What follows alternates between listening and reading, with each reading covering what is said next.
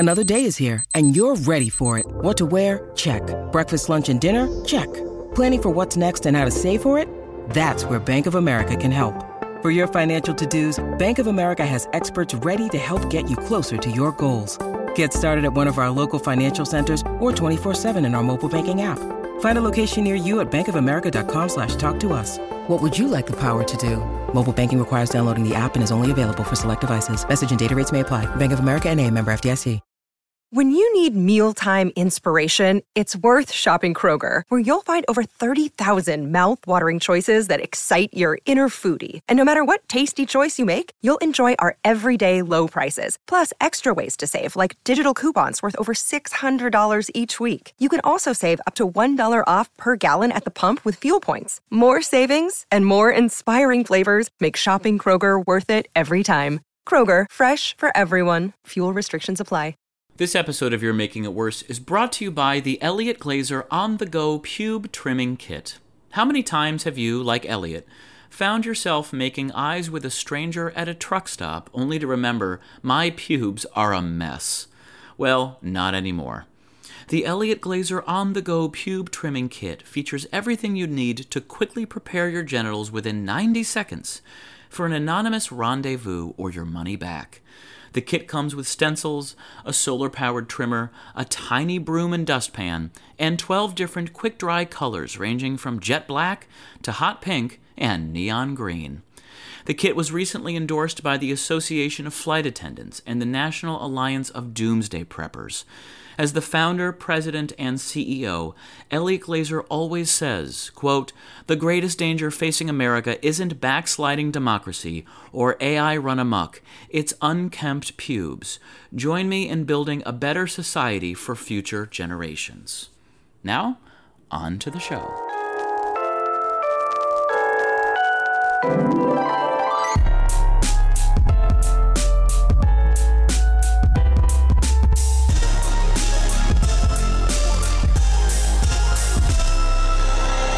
Welcome to You're Making It Worse. We're here, we're queer, who cares? I'm Elliott Glazer. And I'm Brent Sullivan. And I'm H. Alan Scott. Textual healing.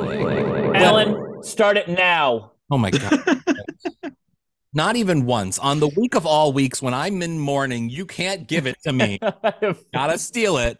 No, I just wanted to thank, because last week I posted about my dad's passing and how complicated the relationship was and the situation with him and finding out when I did and all of the things. And a lot of people from the podcast reached out, and I was surprised because I know a lot of people have complicated relationships with their parents, but I was surprised at the volume of people who were like, I relate to this. I relate to like having a loss of a parent that you weren't necessarily close with, and how you feel weird mourning because like you weren't close, but at the same time you're mourning. And I feel like a lot of queer people also experience that because of the relationships with their parents and complicated things. And I was just really taken aback by how many people reached out and told their stories and sort of talked about the process of grieving and all of that. And I wanted to thank everyone because it meant a lot to me. And it's a hard time. So and that's why, that's not why we didn't have that's not why we didn't have a podcast last week. For the record, we had a scheduling. Oh, true. I was ready. I was going to pull through.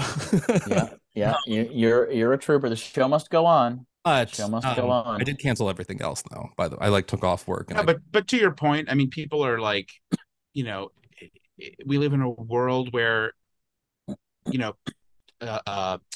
familial relationships, even though everyone can say like my family's more dysfunctional than yours, there is still a forward-facing nature to parental relationships where, Mother's Day and Father's Day are just treated with this sort of nonchalance. And then you forget that like when people don't have their parents, or when they have more complicated relationships with their parents, it is obviously harder. So, but I think it's just, to your credit, it's like not really talked about as much. And, also, it's nice. We talked about it on the podcast, but like, even just like my relationship and conversations with you guys as dads, it's always been very difficult for me to have conversations with adult and fatherly figures in my life, because I had a great stepfather, but even he was a little bit distant. And so I never really knew how to have that father-son relationship or how that existed or how to communicate in that way. And it's, you guys as dads that literally, and parents in general, but literally like helped me see kind of like, oh, well, dads can actually be like cool and chat and like be normal and not like aggressive and weirdly masculine and judgy and all of the things, and that's a sobering part for me, that I'm glad I have access to that in my life. But at the same time, it also is sort of like when it's done and final and like he's gone, like my actual dad, it is sort of it's a bummer that like I never could have that. Like I never could have that kind of relationship. So it's complicated. It's very complicated. But I'm grateful for all the sweet messages, and I love that people know me so well that they send me stupid memes and they send me nudes and they send me weird things. Oh, wow. It's just people know me, and I love it. I find it to be a very warm, comforting thing. That's great. Maybe Alan, maybe for your 41st birthday, I'll send you a picture of my balls. Well, that's going to be in 10 years. So yeah, great. I'll wait for that. Yeah, right. Or as Brent says, my nuts. My nuts. I got that from you. I know. But of course, Alan, we love and support you dearly as a friend. And, all of our listeners of this podcast are aware of the fact that you had not a strong relationship with your biological father, a much, much better relationship with your stepdad. But of course, we are still so sorry to hear it, because, it's even when you aren't close, and you find out that your father passed months ago, it's still a loss. Yeah, absolutely. We're here for you. And our listeners are too, which is lovely to hear as well. Lovely. Well, let's get to the topic. I want to talk about that because I have a lot to say about this topic. This is very important. So I've often laughed and griped on this podcast and in the real world about the completely befuddling nature of gay underwear, and the idea that like I know what Andrew Christian is, or like to exist, that I ever understood, that I've ever even like had to acknowledge that this was a thing. I still to this day I'm like, I can't believe there's like gay underwear. But there is, and a very popular and well-known brand is indeed Andrew Christian. So Andrew Christian, the brand, recently released a line of underwear and swimwear called Thick. And this line was designed and, quote, proportioned specifically for thicker body types, and it runs from small to 2XL. So they, I think you could say they got with the times. It was obviously now is more of a moment than ever to take on body inclusivity and different shapes and sizes. And not do that, but I'll explain that in my response. Okay, so that's they were catching up with the times, one might say. So they announced on Twitter and included plus size models in their promo material, and then people got mad. And questioned whether the imagery and the models were still inclusive enough to warrant the label #inclusivity, which they put on the pictures. And yeah, it's like it's a mix of different sized men, some tattoos, some bigger than others. Of course, they're all in underwear, and the underwear says thick. The underwear says thick. yes, it does. Can I say this isn't inclusive? Can I shout this out a little? Yeah. I just want to add, before you do that, I just want to add that people were saying on Twitter that the reason people were complaining on Twitter was they were saying that there was not a diversity of skin color. They said the title for thick comes from AAVE, which is African American Vernacular English. The light brown people are all nude, whereas the darker brown people aren't. And somebody said, so is the word inclusivity. The word inclusivity is nowhere in this ad.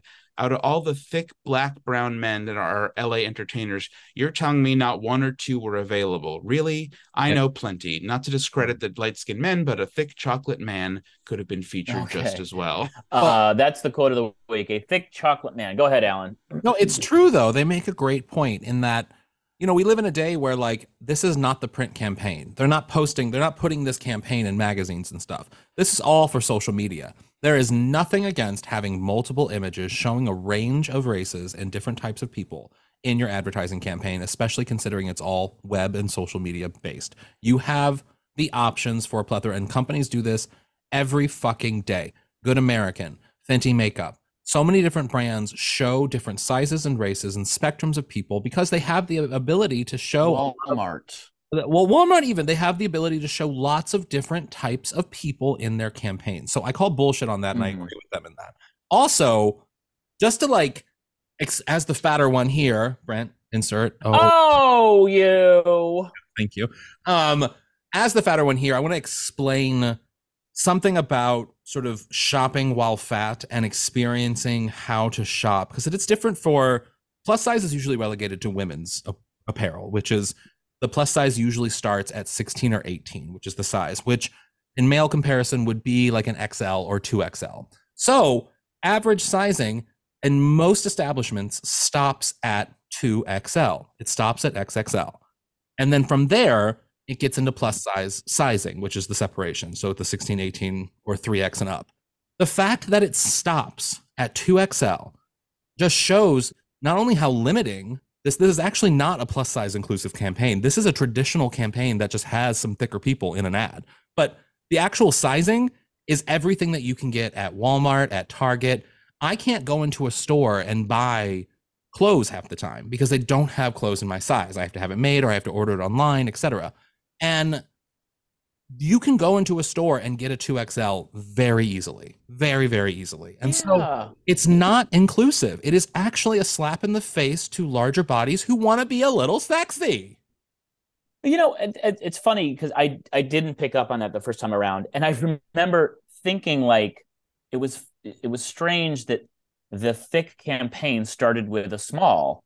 And I remember, I guess the concept that it's structured a little differently such that no, it's not. It's the same old fucking underwear. Like, right. I mean, it's just underwear, right? Yeah. You don't structure, just like Michael always says about like dressing for me versus like Naomi Smalls or other girls who are like normal quote unquote standard sizes, is that there's no difference in sort of how you make the garment. It's all different in sort of how you size the garment and where you put stuff. And so like the actual process of making it and the actual thing is essentially the same as what it would be for a small, but it's being aware that like you have to use more fabric and stuff. And this comes down to them not wanting to spend money on larger sizes, and they're not even going to be spending that much more money because it's underwear. There's not that much fabric. So like it blows me away that they couldn't go to 4X, 5X. I mean, the standard for plus size is to go to 4X. If you look at women's apparel, to plus size, it usually goes to 5X. And the average American woman is in that range of 16 to 20. And so men also are probably in a similar range in terms of extra large and 2X and 3X. So like, why not just offer? Well, that's a huge part of it, is that they said we tried to introduce 2XL like 10 years ago, but the launch wasn't successful. So obviously they wanted to reintroduce it in 2021, and that the launch was overwhelmingly successful. So now they launch thicker body types. And also they write in the ad, sexy is not a size. It's like, guys, I mean, I understand and appreciate the desire to reach a more inclusive audience. Mm-hmm. However, I would never have thought of that point that you made, Alan. And that's also what I mean is that like people they don't think about 2X as being a plus, not right size because you're thinner, which is why would you know that? Right. Yeah. And on top of that too, like I will say it's weird to, I don't know, it's very weird to, I guess, have to do the job of picking the models for the ad or this kind of ad, because it is all about diversity. And I mean, for the most part, the guys in the ad are not they're not heavy. Yeah. They're thicker. I know but two. They're not. I know the two bigger ones too. That one guy is it's from Learn the Words, and then Kick Moss is and great. They're good people, and I'm glad that they got this campaign. I just think this campaign doesn't go far enough because, frankly, there are lots of different types of gay bodies out there that are in the spectrum of larger to small, and it is not a big deal nor hard to be able to make underwear. It's not jeans I'm talking about. You're not using that much fabric. It's underwear that has no ass to it. There is no fabric on this underwear. It is not hard for you to go to 6X, 7X. Like, you can go crazy. Yeah. That's exactly why I think this I think that like gay underwear is just the silliest concept. And like the way that Brent, what did you say last week or recently, like you would never ever imagine spending money on Funko toys, I think you said. Yeah, that's toys. It's like this is something that in my head I cannot compute spending a lot of money on underwear that says Andrew Christian or I mean, like to exist. I get underwear. I get why people get off on underwear. That's not a problem for me. Like gay underwear, sure, feel sexy in it because it's a form of lingerie. I'm into it. Cool. I have no problem with that. But it's not hard to be inclusive with a piece of a garment that doesn't take that much fabric. It is not difficult. So what do you think that... Wait, can I throw this out real quick? Please. I happen to live near what I think is a gay underwear store. It's called Lustern, and it's right underneath the gay bar. And it opened up like maybe 6 months or a year ago. And their hours, it's like they're in like an emo post office. They're open every day. They open at 2:00 in the afternoon, and they usually close at 8. And on the weekends, they're open until 10 p.m. I think because of the gay bar. That like guys, that makes sense. Lustern, Lustern with an umlaut, Lustern with an umlaut. Yes. That's correct. I don't know what this is, Brent. Lustern? I don't think this is not. This is a queer gallery. It's definitely not. No, I've been inside. They have mostly like thongs and shit. Yeah, this is like alt to me from what I'm seeing just on Instagram. It's like very alt East Side, gritty, eagle type wears. So it feels like, to me, I mean, even the dildos are terrifying. So they are scary and alt. I guess everything on this seems very alt to me. Alt. So it's, I will say just for like a little bonus, if you want to see some insanely out of touch, completely incorrect social media content, you need to follow Andrew Christian, the actual guy. I don't know if his name is actually Andrew Christian, but the face of the company makes videos that are so like a boomer who was just handed a phone with like sexy models, and it's like it's genuinely like jaw-droppingly bananas. Because he's very self-serious and very like tries to be very sexy, and it is it's tragic. It's tragically goofy. Well, that sounds intense. That will make Brent join Instagram again. I will join Instagram. I will follow him. End of discussion. But not us. No. There. I don't like your feeds. Not even joking. Well, I am particularly delighted this week to welcome our guest. She is an incredibly talented stand-up comedian currently living in New York. Everyone, please welcome Shalewa Sharpe. Hey, Shalewa. Hi. Hello, everyone. We were just talking about being hateful and how I feel like I give off a sunny, positive energy, but when you really know me, you know that I'm like rotted and hateful most of the time. Yeah. Like, do you guys bond on being hateful at all? I know Brent and I do. Oh, wow. Am I hateful? Hateful, such a strong word. Am I, I think I'm more jaded than anything. And even then, I don't know if I'm putting on jaded. I used to put on jaded. Like, been here, done all of this. I was 23. What have I done? I didn't even go to college. So how am I like, I've lived this life. I wasn't an old soul as a child. None of that. But now that I am 50, I'm like, it's not jaded. The jaded has kind of faded away. And now I'm like, well, good for you. Look at you, young buck. Yeah. I'm at it.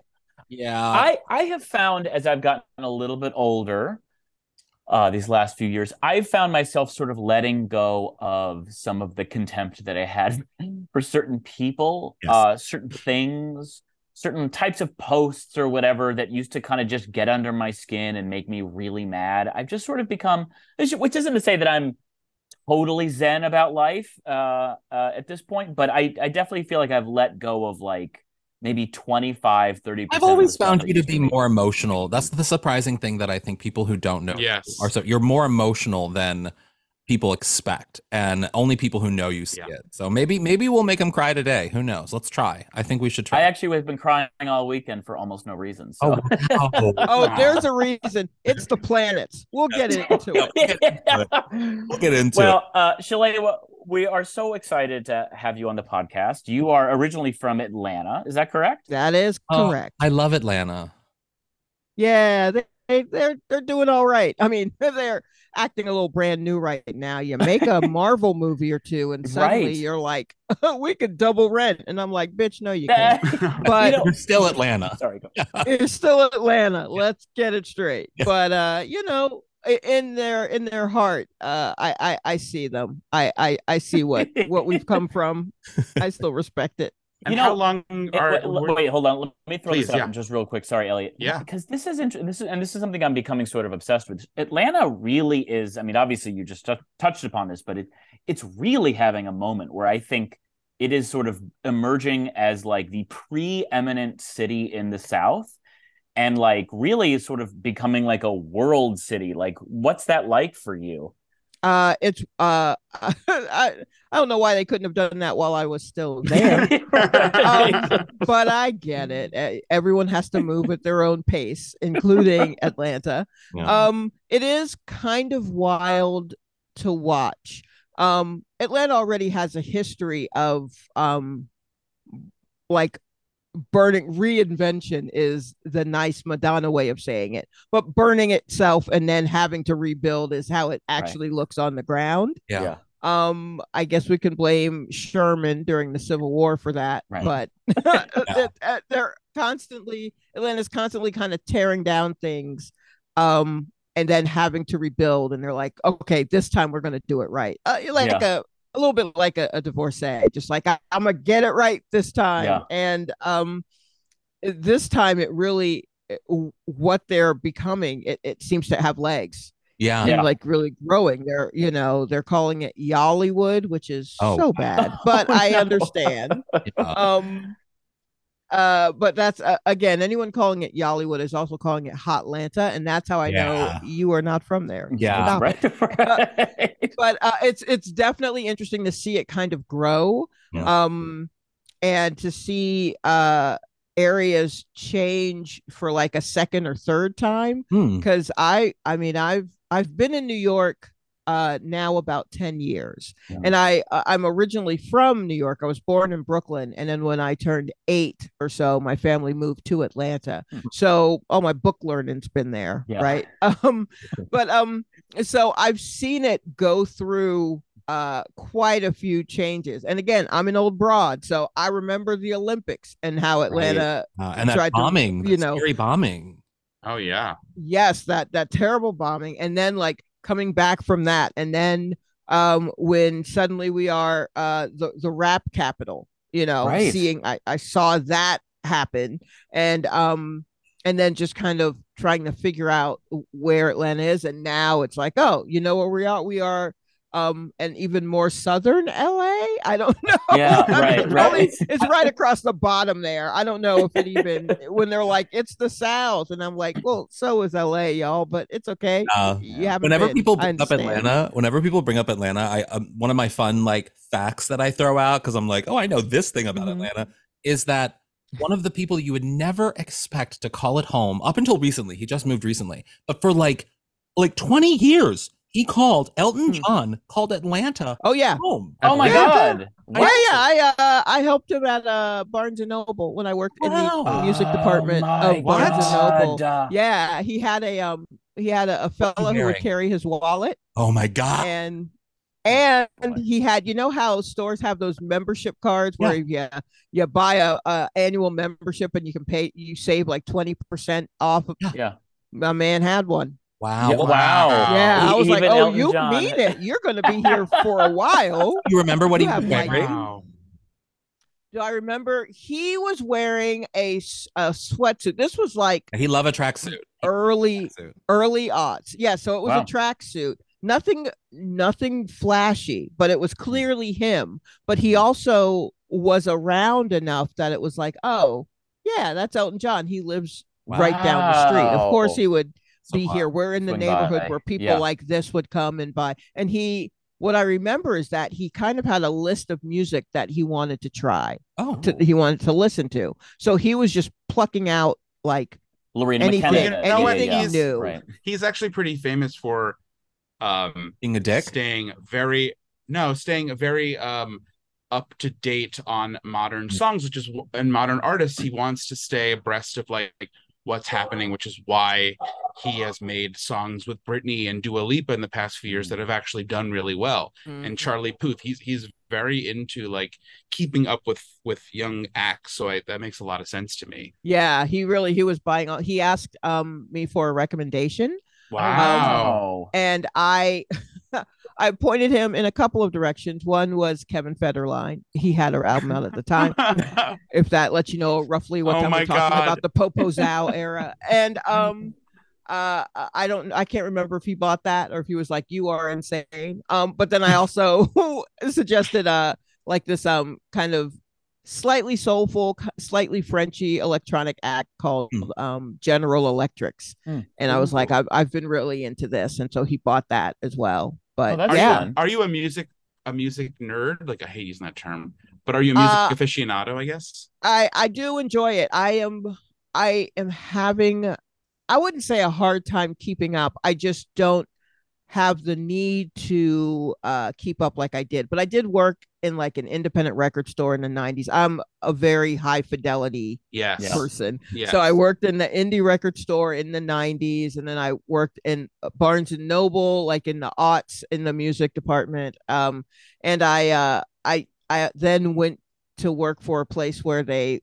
did like marketing, like information. And so I had to do research on musical acts their like online footprint and kind of help track that kind of stuff. So I was like really in it. And now I don't have to keep up with what's new. I just try to make it a point to, if I read up on something, I will look that person up on YouTube and then look at all the things that YouTube suggests. Like, hey, if you do this and give that a try. So I'll do that like once. The algorithms once or are twice efficient. a week. I do want to. They're. I mean, they kind of know what they're doing. Yeah. I want to ask you about one of your other jobs, because this was a piece of your information that I am obsessed with. You had a solo show called "Don't Reach in the Bag" about life lessons you learned in a porn shop. I love porn. I think this is really great. I want to know more about life lessons you learned. Elliot does not. Okay, so I'm still doing the show all over. And I worked in that time in between Barnes and Noble and the indie record store. I worked in porn. No, he wasn't there. There were celebrities, there were some, but not Elton. That would have been too big unless he sent someone in for him. That's possible. But I worked there about 6 years and some change in like the late 90s and the early aughts. So I watched the VHS turn into DVD. Right. Wow. Right. Yeah. So basically any place that sold a particular kind of media, I've worked there.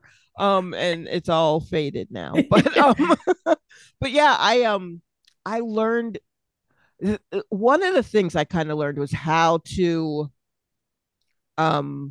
I don't know, like, I don't want to say just be chill, but just to see people and like, oh, these are the things that they're into. Great.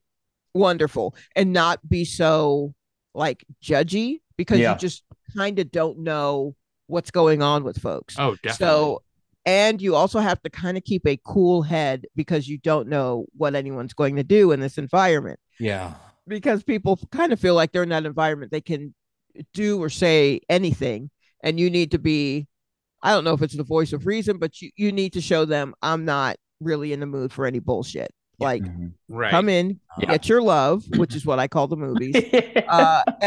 Rent your love, buy your love, whatever, and then go elsewhere, because we didn't have viewing booths at Right, that right, location. right. And then bring it back, hopefully wipe it down, bring it back. Yeah, right. That's right. why it's called Don't Reach in the Bag, Oh my God. Gloves. Yeah. So like gloves. It's like I still remember the first. I mean, this is. I mean, obviously, I came of sexual age during the internet, but there was still like a reason to go to a rental. Like there was one gay porn rental store in Greater Metropolitan Detroit, and I remember going to it. In fact, that's where I was when the blackout happened. Wow. Remember that big blackout on the East Coast in 2003? Yeah. I think I was there. I was driving back. I'm forgetting exactly, but I remember like being there and being like, fuck, I need to make sure I have enough gas to get home, because it was like an hour from my house. But anyway, yes. Were there ever like did you bond with people over time, or was it sort of the opposite? Did you find that people were kind of like cold and aloof with you because you worked there? You run into there are people who want to be cold and aloof, but the store was 24 hours. And we worked like on average 6 days a week was considered full time. So we were there a lot, and we saw people a lot.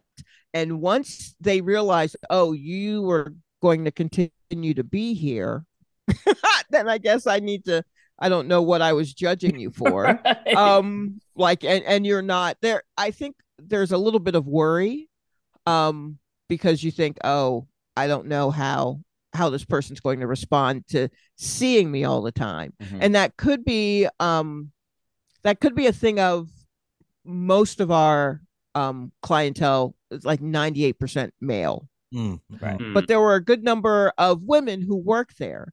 And so there is a little bit of, oh no, I'm trying to go into a safe space and there are women in here. Like, well, no. So there's a little bit of that, but then after a while, they're like, oh, you're just doing a job. Yeah. So I'm going to be okay. Yeah. And once you kind of win that trust with them, once they see that you're not someone who's going to just go out into the street and tell their business, even though no one knows them, then they're a bit more comfortable. Now, they also, when you run into them in the street, because you will, because there are so many, you will see them in the street. You have to let them like determine how the interaction will go. You're like a therapist. You can't say hi first. Yeah. Exactly. Oh, so there was that. But you made friends. You made a lot of friends. You saw some of these people like 3-4 times a week. Yeah. Oh, did the store have snacks? I always wonder if like stores like that have snacks. There were no snacks, but that's because we were rental. So you picked out your movies and then you took them away. And this was like the age of when everyone had a monitor in the headrest of their navigator or whatever. It was like then. But when you introduce like viewing booths where people are sticking around to watch, the store that did get viewing booths. I wasn't working there at the time, but they got booths. And then a very enterprising employee was like, well, we got to have snacks. And that to me was the most interesting thing. Because I was like, how do you pick a snack? Because you want, do you go sweet or savory? If you go savory and you go chip, it can't be too loud of a chip, like sound wise or smell wise, because a poorly placed Dorito is going to fuck up everybody's It also gets on your hands, and you can't jerk with Dorito stuff on your. That's what I was thinking. Really you don't want salt. You don't want salt on your. You don't want salt in these areas. It's like a Blockbuster when you like go to the booth at Blockbuster and they have like popcorn and stuff. I figured that would be a great thing at a porn rental place. Yeah. Well, actually, people want.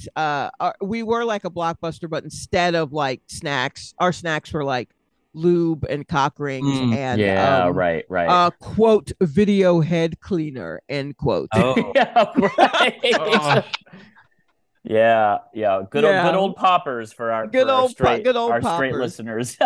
it's wild to see people just say poppers. Yeah, you know what I mean, and that it's so like, I got poppers and blah blah, and I'm like, don't you mean liquid incense or something? Like you're going to get arrested. But it's so funny you say that. I remember the first time someone told me about it in New York.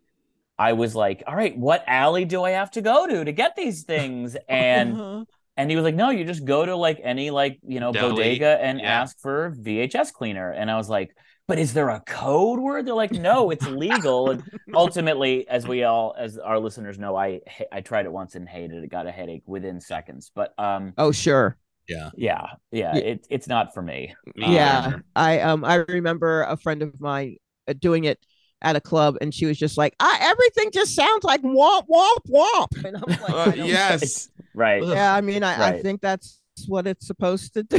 I mean, there are other things, but I feel like you're on the right track. Yeah. Well, a little fun tidbit. Elliot does not like porn, which I always think is sort of a fun. Friend, I don't dislike porn. Oh, here comes the rage. Here he is. I don't dislike porn. I'm just like, it's not particular. I don't really use it or like need it. I guess like other men might. I don't know. But I don't. I don't dislike it. I'm not like, no, anti-porn. right. Yeah, for sure. Yeah, I totally understand that. Because I got a job there because they were hiring and I needed work. Yeah. And I was like, I bet the dress code here is lax. And that was very important to me at the time.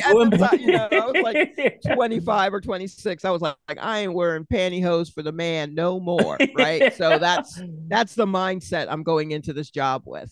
And so also I'm kind of prudish. Mm-hmm. So when I told my sister, like, hey, I got this job at this porn store, she was like, how are you going to do that? And I said, what do you mean? And she's like, you don't like watching people kiss on television. And I was like, oh, that's an excellent point that I did not consider. So I'm a little prudish. I mean, do you? I don't know if I want to see it or what, but how does that work when you are literally selling like the visual version of a thing that you don't even want to watch? And then but it's the 90s. I'm trying to be cool, right? So I'm doing it's no problem. And then after a while you just don't even, it just becomes like background. So you're like, oh no, this is fine, and it actually turns out to be fine, because you enjoy your coworkers and you're having a good time. You don't even really pay attention to it. A dick's a dick. But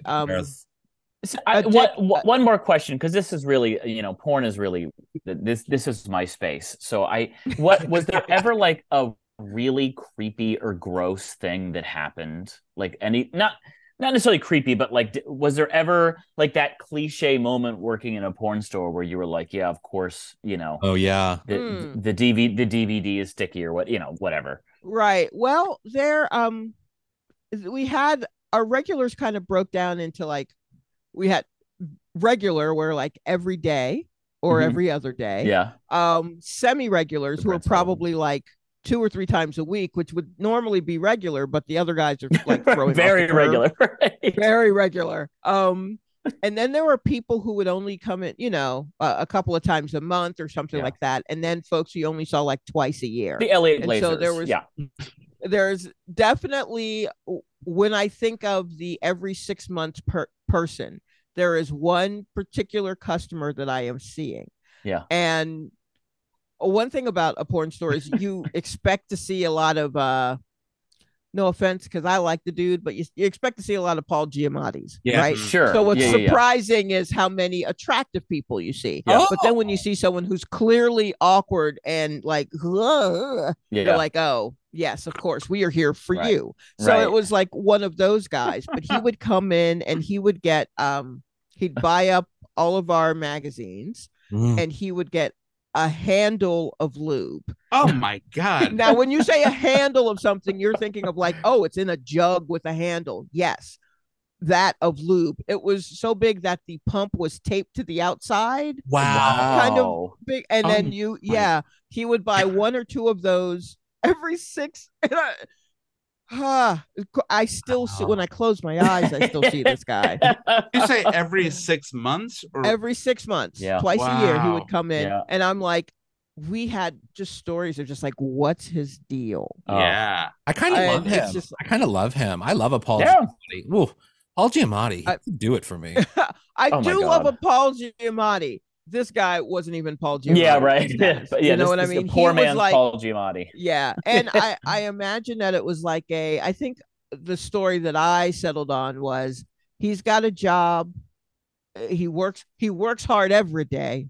Yeah. And then he finally gets enough paid time off to go ahead and have a weekend to himself. Oh, nice. So he's going to do it up. Yeah. Right? Yeah. Let's do it. Let's get the good lube. Let's get the silicone. We're getting the arrows. We're getting the good stuff. Right. I can add that, like, my own, I didn't work at a porn store, but I worked at a video store as a teenager. Mm-hmm. And I mean, if you really want to hear the ick, that was the ick was that we had a book called, it was The Book. Oh, right. And it was like it was a laminated catalog of porn videos. Would they have pictures, or would you have to pick by title?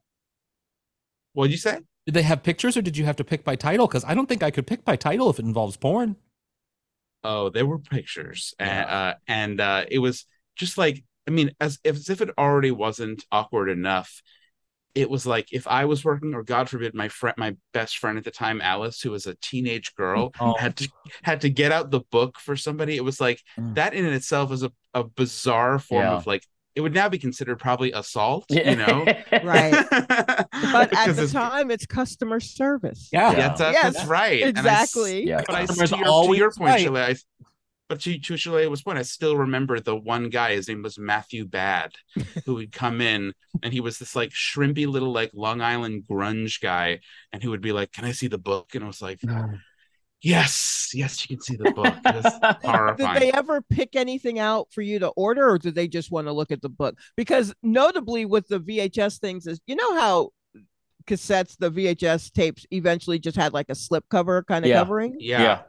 These still had huge boxes with big plastic trays because you're going to put as many pictures as possible on it so that people can decide who I like to call them dates, who their dates will be for the next couple of nights. And I mean, it was very, it was very quiet. It was like a library a little bit. You know, like we're in the back, like cutting up and singing along with the radio and being goofy, while the customers are out here making very important decisions. So I like to think that the store was kind of like a library in the way that like a strip club was kind of like a church. Yeah. You know, there's an altar and offerings and all that kind of stuff. Well, all right. Well, I was gonna. Go ahead, Alan. No, I was just going to say. I was going to say the last thing, Brent. The last thing I wanted to ask you though, before we go, because I have to ask you about it. You do a podcast very similar to ours called War Report, where you talk about pop culture and politics and easy things and whatnot. Where can people find the podcast, and what's it about? It's a podcast that I do with another comedian, a great guy named Gastor Almonte. He is he's a wonderful storyteller. I believe he won a Webby Award for his storytelling. Wow. I know, a Webby Award winner. And he's from Brooklyn. He's from East New York. He will tell you that every time he opens his mouth, he will mention that. And he doesn't really have to say it because he also has that accent. Yeah. So, everything ends with B. So let's get into the news, B. And I'm like, let's do it. And he's great. He's a streetwise family man, and he has he fancies himself an entrepreneur, so he has a lot of business ideas that are terrible. And then I am there to just tell him, no, don't do that. Please don't do that. And we talk about the news, and while doing that, accidentally tell too much about ourselves. I like that. That's but like, it's on all of the stuff. It's the War Report. It's not nearly as violent as it sounds. But Gastor wanted to name it after a rap album that he really loved called The War Report by Capone and Noriega, and he also wanted our artwork to look like the cover of this album. Oh, so wow. I had to go and get fatigues because Yeah, it's of course. 90s rap. And we took a picture and we had someone design it, and our artwork looks just like that album cover, so much so that the first day that we posted the, copyright ding? first episode, someone was like, that's too close. Someone, Oh, wow. And so we had to, so we were taken down, and then we had to change the art to repost it. Oh my God. It was just like, it was supposed to be an homage, not a complete rip. Right. Wow. We love that is incredible. Title. We love a strong title here. I mean, ours is You're Making It Worse, which is already an accusatory title. So like, let's put more in there too. Let's get accused. Very aggressive. Absolutely. Absolutely. Shalewa Sharpe, thank you so much for joining us. Tell our listeners when you're doing your show next and where people can find you online. Oh, sure. I am doing my show, Don't Reach in the Bag. The next time I'm doing it is Memorial Day weekend in Portland, Oregon. Oh, fun. Nice. So I'm excited about that. I hear they are open-minded there. So we'll see. But I'm on I guess all of the important end quote social media. I'm on everything as at Silky Jumbo, all one word, traditional spelling, and I usually will post what I'm doing, what I've got coming up on all of those things while I'm at my day job. That's usually what I'm doing. That's awesome. I love that. Thank you so much. Thank you so much for joining us. This was amazing. Thanks for having me. I really appreciate it. And another thing. I had this was funny recently. I had a couple different dates where, like, look, maybe I'm the one who's being rigid. You tell me. When I go on a date, I like to sit down and look at someone and talk.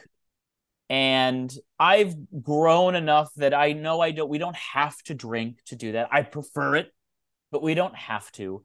But I had two guys within the span of like a month make it so hard to meet, because I'd be like, hey, let's play. We chatted on Hinge or whatever for the period of time such that you're like, let's just meet and see what the chemistry is. And I'm like, hey, let's meet. Let's get a beer. I'm like, I don't drink, but I would love to go on a hike. And you're like, all right, I don't like hiking, but I'm happy to go on a hike. And then they were like, let's meet at this one hike that's very difficult for you to get to with mass transit. And I'd be like, well, why don't we not go on that hike? Can we go on like another hike? There was one, he was like, let's meet at 7:00 at this one hill. I don't want to meet at 7:00 and go on a hike. 7 a.m. or p.m.? 7 p.m. Oh, what are you talking I thought you said about? I thought you meant 7 a.m. I was like, that's uncalled for. But 7 p.m. seems reasonable. It was just like these guys. It was like this like evolving orb where like every communication, it was like a little bit harder to meet. And by the way, I ultimately met one of them. The other one bailed. The other one bailed because he was too tired from the date he went on the day before. Oh my God. He was like, I am so tired from the date I went on last night that I can't meet you. It was wild. It was pretty aggressively disrespectful, quite frankly. Wow. But anyway, what is it like? Am I being too rigid, or is this like a weird power game that people are playing with me? I was prepared to say you're being too rigid because you have a history of being too rigid. In so far as like, I remember specifically there was a date with some guy who had wanted to Zoom because you don't live in the same city, but you wanted to Zoom at a specific time, but he was out with coworkers or something. Like do you remember what I'm talking about? Yes, very well. Yeah. And I mean, and I thought, I was like, well, Brent, he has a life. He doesn't know you. Like, maybe be lenient. But you were like, no, we set this date and I want this date and this time. And I'm like, Brent, like that's being. Well, he kept pushing it. And it was like, well, he pushed it once, right? Brent? He had to go out with his coworkers and he wanted to do it at 5 instead of 7 and you wouldn't budge or something. Yeah. It's not that I didn't budge. I didn't want to meet at 5. I didn't want to have a Zoom date at 5 o'clock before he went out with his coworkers. But for what reason? Because that's like a weird, bizarre. I mean, I get it. I don't want to feel like I'm being scheduled and shoved into a time slot. I want it to be like, oh, I've been looking for. By the way, this is the guy I chatted with for like 8 months on social media. Sure. And by the way, we met. He's a fantastic person. We worked it out. But like this was another good example of like it was challenging. It was like when I choose to meet someone.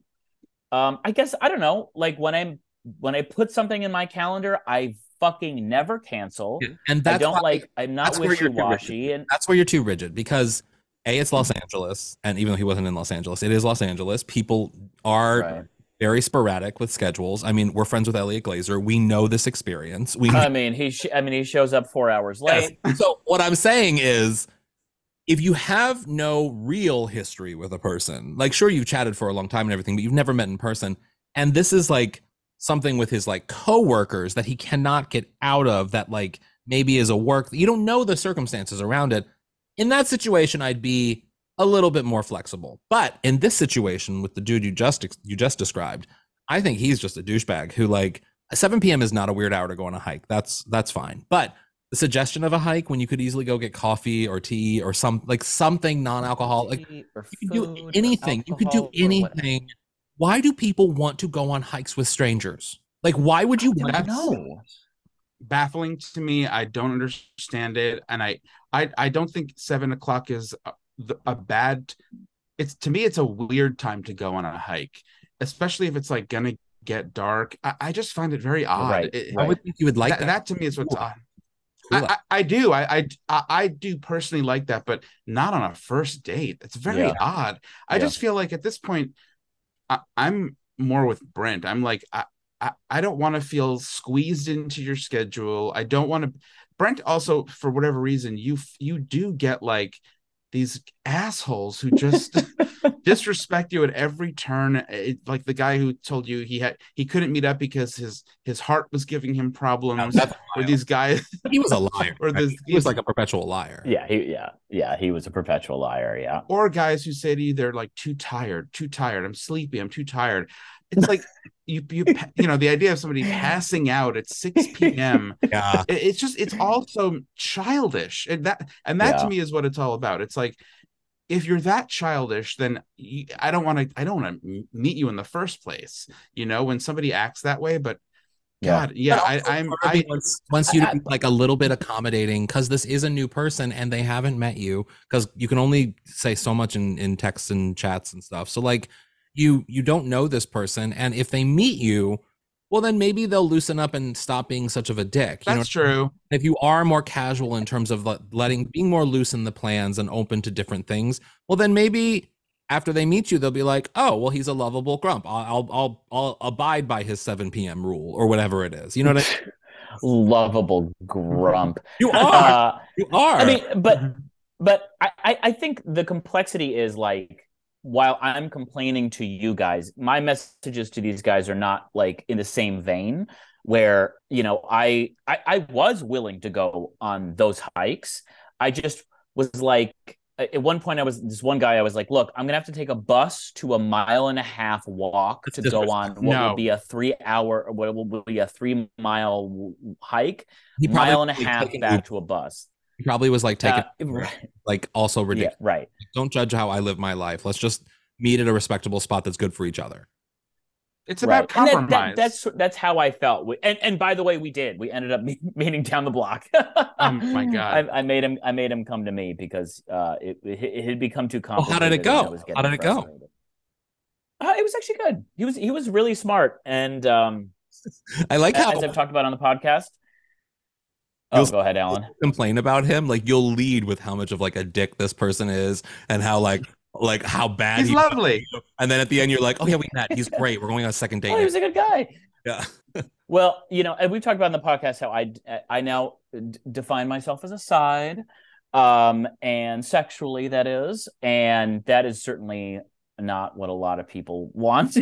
Yeah. So he was one of those where he was like, oh yeah, what does that mean? And then when I explained it, he's like, oh, okay, bye. But we got along. I mean, we got along actually really well, and he was very nice. But the way his sort of body language shifted after I told him I was aside, I was like, I'm going to put the ball in his court, because this seems to be a pretty fundamental issue to him.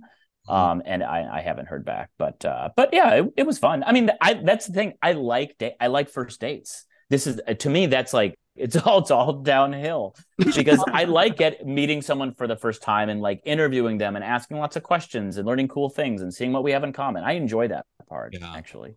I can see how admitting you're aside it can be difficult, because like, no matter how controversial of a topic it is, people love anal sex. They just love it. I mean, it's like, it's a weird identification of how a lot of gay men are. And I can imagine that's probably difficult for meeting different guys. They're weird. Yeah. Well, it's definitely been, I mean, I think it's, and maybe you can attest to this, Brent, but I feel like it's been perpetuated that you're supposed to love it. You're supposed to have a predilection for it. And if you don't, it's almost like I don't know. Yeah. You're doing some, people say awful things when in the past, when I've told them, I'm like, yeah, I just don't love anal. And people will be like, oh, that's so sad. And it would always make me so mad and feel so like demeaned and belittled. I actually met a guy this week who I now have this on my profile, but a lot of people still don't know what it means. But we were talking about being aside and everything. And this guy was like, yeah, he's like, I hated anal for like the first 8 or 10 years. And oh my God. I'm just like, yeah, I mean, I don't know. Like, yeah, I mean, you are really good at, sticking to it. Like I'm shocked that someone who didn't like it put up with it for 8 or 10 years until he finally started liking it. But maybe you need the right guy. Maybe Elliot needs to write a book to teach us all how to do this. What's the opposite of side? Unhinged.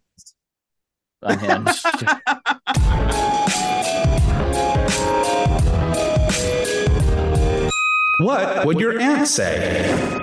Brent, what would your Aunt Ramona say about something she heard on today's show? Actually, believe it or not, your Uncle Hamilton has some avant-garde Lustern underwear. My Aunt Joanne would say, if it's not a TJ Maxx, I'm not interested. Right. Can you imagine if Andrew Christian was at TJ Maxx? I would love it. Oh my God. What about Aunt Anne? My Aunt Anne would say, calories don't count when your dad dies. There you go. There you go. Oh, brother. Guys, join our Patreon. Patreon.com/you're making it worse. This, you guys can literally, we always forget to do it at the beginning of the episode. So let's look for it at the end and join it. It's fun. We'll continue doing it at the end. It's fun. It's fun. And I think, as we've said in the past, everyone who joins, what is it, Alan? They get, I think, a poster of Elliot with his legs spread. Yeah. Oh my God. Whole pics from Elliot Glazer. So Patreon.com. Gaping. Yuck.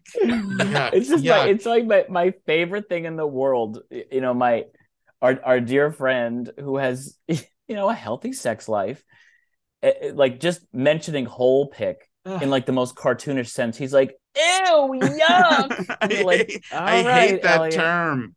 Oh, he's a child on, he's like a child on the podcast, but when he's in the streets, he's got his legs spread. That's all. Unhinged.